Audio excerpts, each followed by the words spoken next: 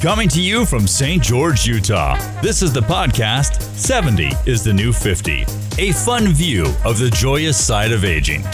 Brought to you by Utah Tech University, the Institute for Continued Learning, the City of St. George, Washington County, and Intermountain Health. And now, 70 is the New 50. And welcome to Season 2 of 70 is the New 50. I'm Jan Graham Hunt. I hosted Season 1.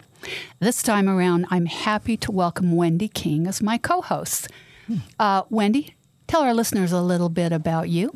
Hi. Well, I did one pre-podcast this fall for ICL, and I started out as a finance person in hospitals and healthcare, moved into facilities management, and finished my career in fundraising for the Denver Schools of Science and Technology.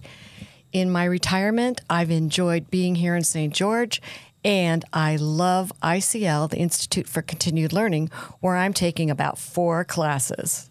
And also sits on the ICL Council, which we're grateful for. And for those new to the show, I'm a retired lawyer from Salt Lake City.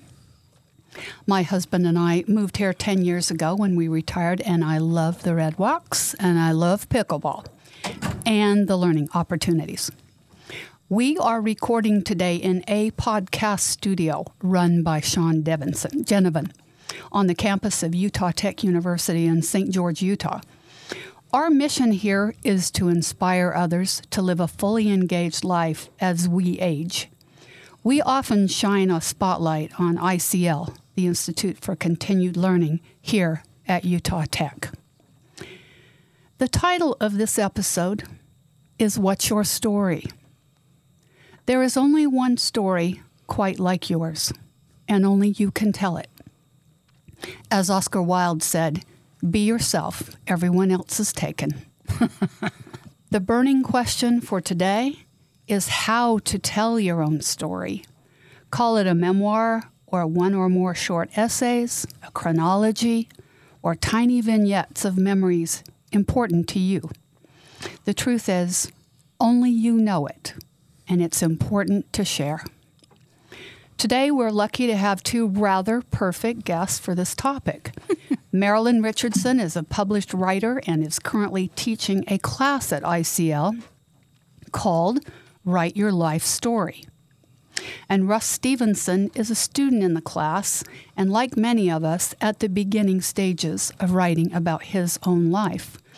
Russ was president of ICL last year and remains a vital part of ICL leadership. Welcome, Marilyn and Russ. Well, thank you very much. Thank you. Marilyn, let's start with you. Tell us a little bit about you, how you became a writer and a teacher, and how you got to St. George, Utah. I was teaching at South Dakota State University, and I taught creative dance, modern dance primarily, but It was a program I had to teach everything, whether I knew it or not. But I retired early. My husband was ready, and I was 60, and writing was what I wanted to do as my creative activity because you got to sit down to do it. I was tired. That's important. And Marilyn, have you written about your own life? Have you written your story? You know, interesting is when we retired, we each had computers. My husband was in one room and I was in the other, and he was just clicking away at his story, and I couldn't wait to see what it was going to be. He quit at high school when he graduated from high school. He didn't include anything about his philosophy of life. He didn't include what he taught as a professor at a university. And I thought, whoa. But I also knew I didn't want to do a normal, ordinary autobiography. And so I created a one-woman show called Midlife and Beyond, and I talked a lot. I was never a great performer. This wasn't a written story. This was a performance? This was a performance piece, but I spoke through the performances. And so I have that narrative, and I have pictures of me performing, so I put it all together in a book, and my great-grandchildren are going to think I was fantastic. That's wonderful, wonderful. They won't know the bad parts about me. Perfect. Well, tell us about your class at ICL. It's called Write Your Life Story. What are the most important things that you're trying to share with your students? I'm just trying to encourage people to write because exactly as you said in your introduction, everybody has a story and it's not the same as someone else's story. And I believe in the written word. Even though so much is visual now, I do think that it's great to have something written down. And so I try to give prompts, I try to give examples, I encourage people. But in the end, it really is up to each person whether they're ready to write or not. Russ Stevenson, let's turn to you. First, tell us a little bit about you, your background, and how you ended up in St. George, Utah, which we like to call the cultural capital of the West. At least, yes. Well, I've had a number of different kinds of occupations. I was the health director for the Utah portion of the Navajo Reservation for quite a while. That's after I ended up getting out of the Navy, spent some time there. And then I ran two different mental health organizations across the state and had a chance also to be the division director of the health of the Department of Correction for the state of Utah for a little while. So I've had a couple of chances. I grew up in rural Utah, and by the time I retired, I had family down here in St. George and decided that this might just as well be the place to stop. Terrific. And Russ, where are you on this journey of writing about your life? This is the second time you've taken Marilyn's class, I understand. At least the second. At least. All right. So you're motivated, and I have been observing the class, which I've really enjoyed. And you made this statement, I have lived many lives. And that struck me. I think maybe we all relate to that a little bit. So where are you on your journey? I live many lives of my time comes out of the play Cats. Oh, I didn't know that. But anyway, the other day, I put it this way. In Marilyn's class, the thing that motivates me, I write, let's do it this way. She gives us a lot of prompts to keep us going, and that gives me the motivation to write another story. I'm one of those that are right now attached to memoirs. So yes. I write a bunch of small stories, and I'm trying to figure out a way to make them all work. And maybe someday parts of them or spin-offs will become a novel. Can you tell me about a prompt that was meaningful to you, that you expanded on, and it got you going on something that you were glad that you wrote? Well, Marilyn talks a little bit about being personal and relevant and all this, and I thought about that the other day. I've got a pair of low-cut Converse basketball shoes that I used when I was in high school. I pulled them out of a box the other day and put them on because now it's cool for the young people to wear those. And I thought, these shoes have been with me through most of my life. Maybe I can put my memoirs together from the perspective of what these shoes saw me go through. Oh, how interesting, Russ. That sounds really interesting. That's a great idea. Many people say, both in your class, Marilyn, and also in books that I've read about how to get started, that they always wanted to write, but didn't for some reason. And there are a lot of reasons that are given. What do you both hear about that, or what do you both sense about that? One of the ones that I've heard that really touched me is, I don't feel I'll write anything good, or I'm good enough to write my story. I think that's very common. Someone shared on Monday's class saying, well, I wrote something and I read it. It was just awful. And so I talked about this idea, and we talked more about it. I guess I can't use the S word I shouldn't. But anyway, in the book called Bird by Bird by Anne Lamont. I love that book. She writes about the first draft because it's going to be terrible. But you've got to start. I think she says, quite honestly, prepare to write hundreds of really terrible drafts. Well, not hundreds, let's hope. But I know that anything I have written has gone to at least 5 edits, and sometimes upwards to 10. And some novelists say 30. It's 30 edits. And so but that idea of getting started and not being good enough is a real barrier for people. But just get it started. And I think it's so sad that people feel that way, because I know that if either one of my parents had written anything, about their feelings, about their life, or what happened to them, I would have treasured every word, and I would have treasured every misspelling and every typo and every disorganized paragraph, because it didn't matter, that it didn't need to be edited. It does if not they told need to be perfect. It does not. You're right. So just get it down. I have a friend who has written her story, and I enjoy reading it so much. She grew up in the Depression. She was an only child. There's typos. There's misspelled words. Probably just, anyway, it's such a charming story. So great. And everybody can do that. How about you, Russ? What do you feel are the barriers that are stopping you from doing what you'd like to do? I'm thinking of two. One of them is just the ability to write, which a lot of folks just need to do what we've said here, just start doing it. The other thing is I've noticed a lot of folks are reluctant to really believe that their life is worth writing for. There's so many experiences in everybody's life that if they will just start writing about them and expand them a little bit, and they don't have to be, like the guy that cut his arm off that got cut in the slot canyon. Yes. But just everyday things that people would appreciate, and you don't necessarily have to write thinking you're going to be published and make a fortune. Indeed. I remember talking to someone who said their mother wrote about the first time she saw a hummingbird.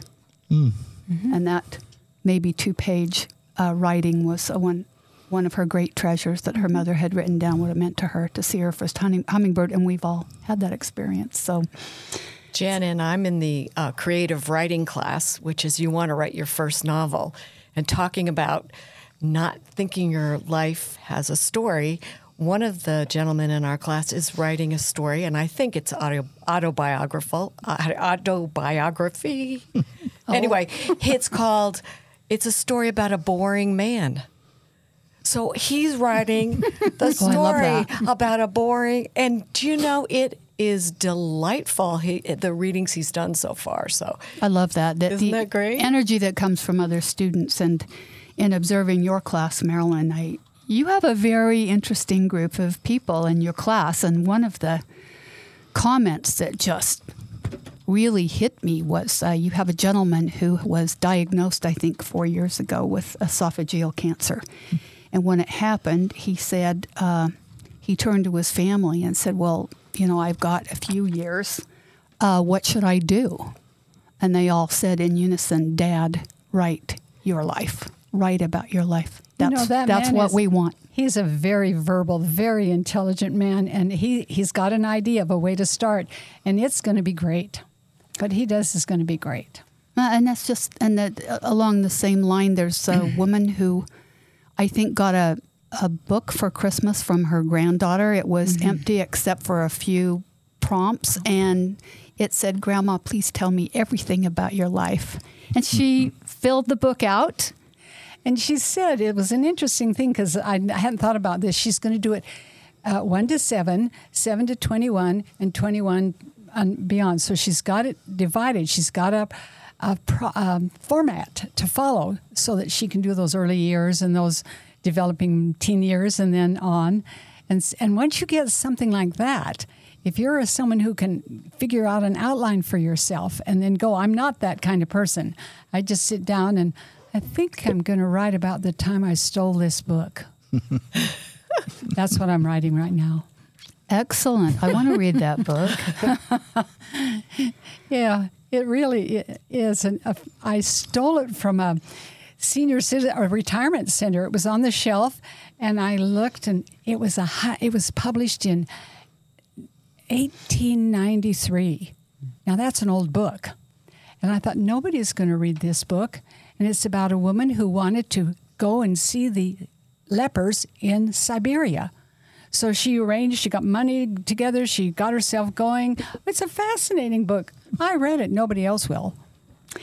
It strikes me that this is a very important topic for people of us who are aging. And, of course, that's the focus and the premise of our podcast is this is the time when we finally have the time. And I think, importantly, maybe a little bit of wisdom and a little bit of perspective about what things that happened to us meant and were important. Do you find that? I think yes. Oh, absolutely true. You do need the time.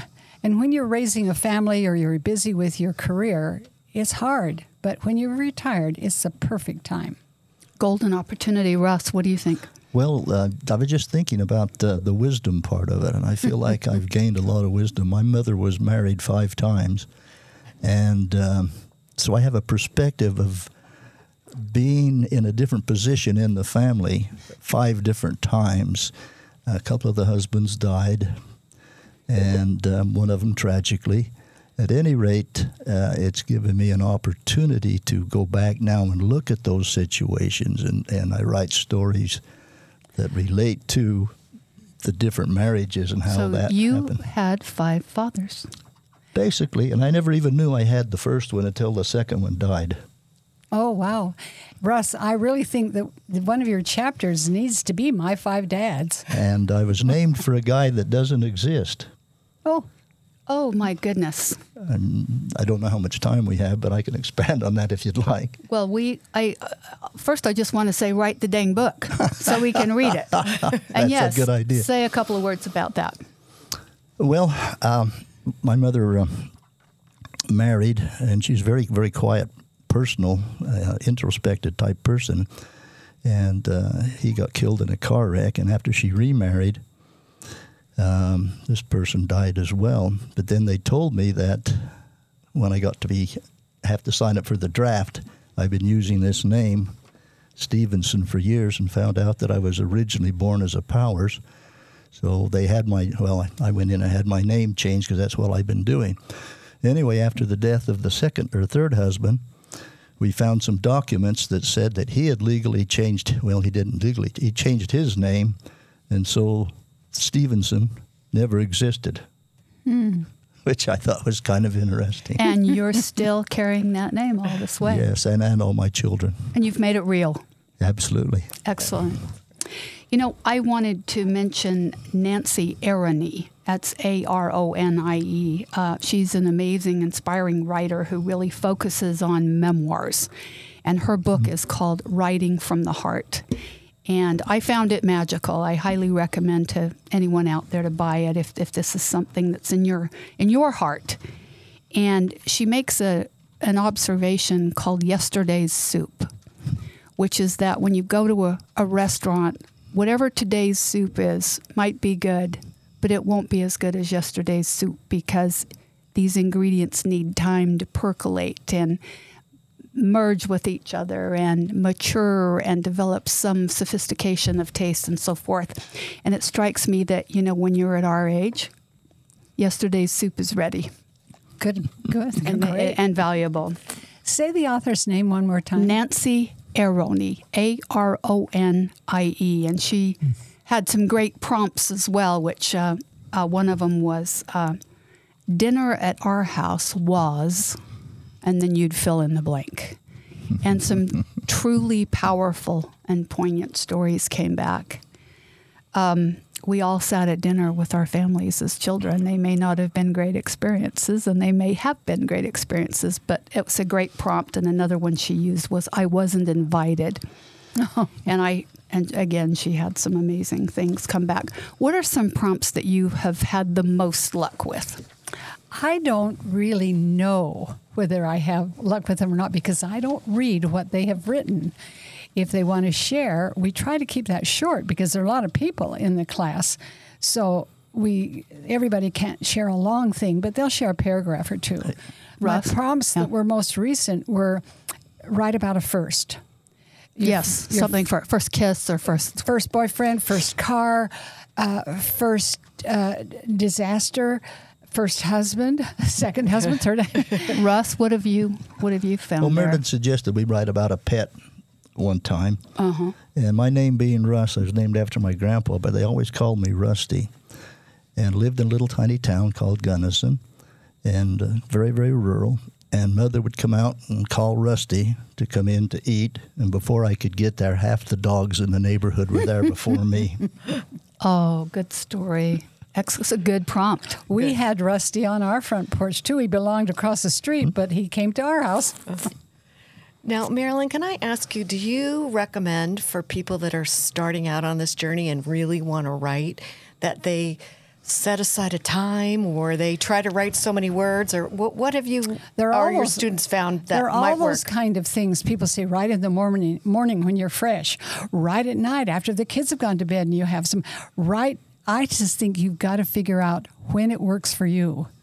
And if giving yourself a goal of 1,000 words a day, doing that November thing when you're asked to write 50,000 words in that month, anything that'll get you going is what you do. And then you can measure your progress against that, basically. Oh, that's awesome. Yeah, great idea. We have about 4 minutes left, and as I say, the premise of this podcast is about staying active and staying engaged as we age. Do you mind if I ask your ages, Marilyn? No, I do not. I'm 88 and a half. 88 and a half. I'm Excellent. on my way to 89. And Russ? I'm going to get the half in there at 78 and a half. All right. 10 years ahead of you. And here you are, Marilyn and Russ. You are exploring, you're searching, you're teaching, you're learning, you're leading. What makes that happen for you? What's your secret that you can maybe share with our listeners? And Russ, I'll start with you. Well, one thing I like is that it's a motivation to get me up and out of bed and moving for the day. And once you get started, my old grandpa used to tell me that that's the way to do it. You just take that first step, get out of bed, and then everything else just kind of takes its place. And I've always felt like you're never too old to learn something else. I love that. Marilyn? I have a little thing, a gimmick of 5 reasons, 5 things I have to do. I have to get me out of this recliner, and I have to do those 5 things. But as far as the class goes, I love it, because my mind is always thinking, maybe I should share that with the class. Oh, this would be a good thing. I have to remember to say, I love the class. It keeps me going. That's wonderful. And I just want to say you've both inspired us so much today, and I hope we've inspired listeners about the value and the importance of them sharing their story in whatever form. Their story is unique, and their story is a treasure to others. And you've both motivated us to get on and get that pen to paper or mouse to recorder. That's right. Perfectly legitimate. Tell someone else and let them write it down. Absolutely. Right? Excellent. Great. I also say write it as a poem, write it as a children's story, write it in these little vignettes. Any way at all that interests you. Great. Well, we are just about out of time. And I want to say that I spent my last summer in Paris, which was kind of a lifelong dream. I've been there many times, but this time was for 3 months. And I'm a Francophile. I love France. And so I'm going to close with this, à la prochaine, which means until next time. Thank you both. That's a wrap for 70 is the New 50. Thank you so much for joining us for 70 is the New 50. In coming episodes, you will meet the rock stars of our community who are sharing their expertise to empower us to stay young, healthy, and happy as we age. We will see you on the next episode of 70 is the New 50. In the meantime, live long, live well, and live with joy.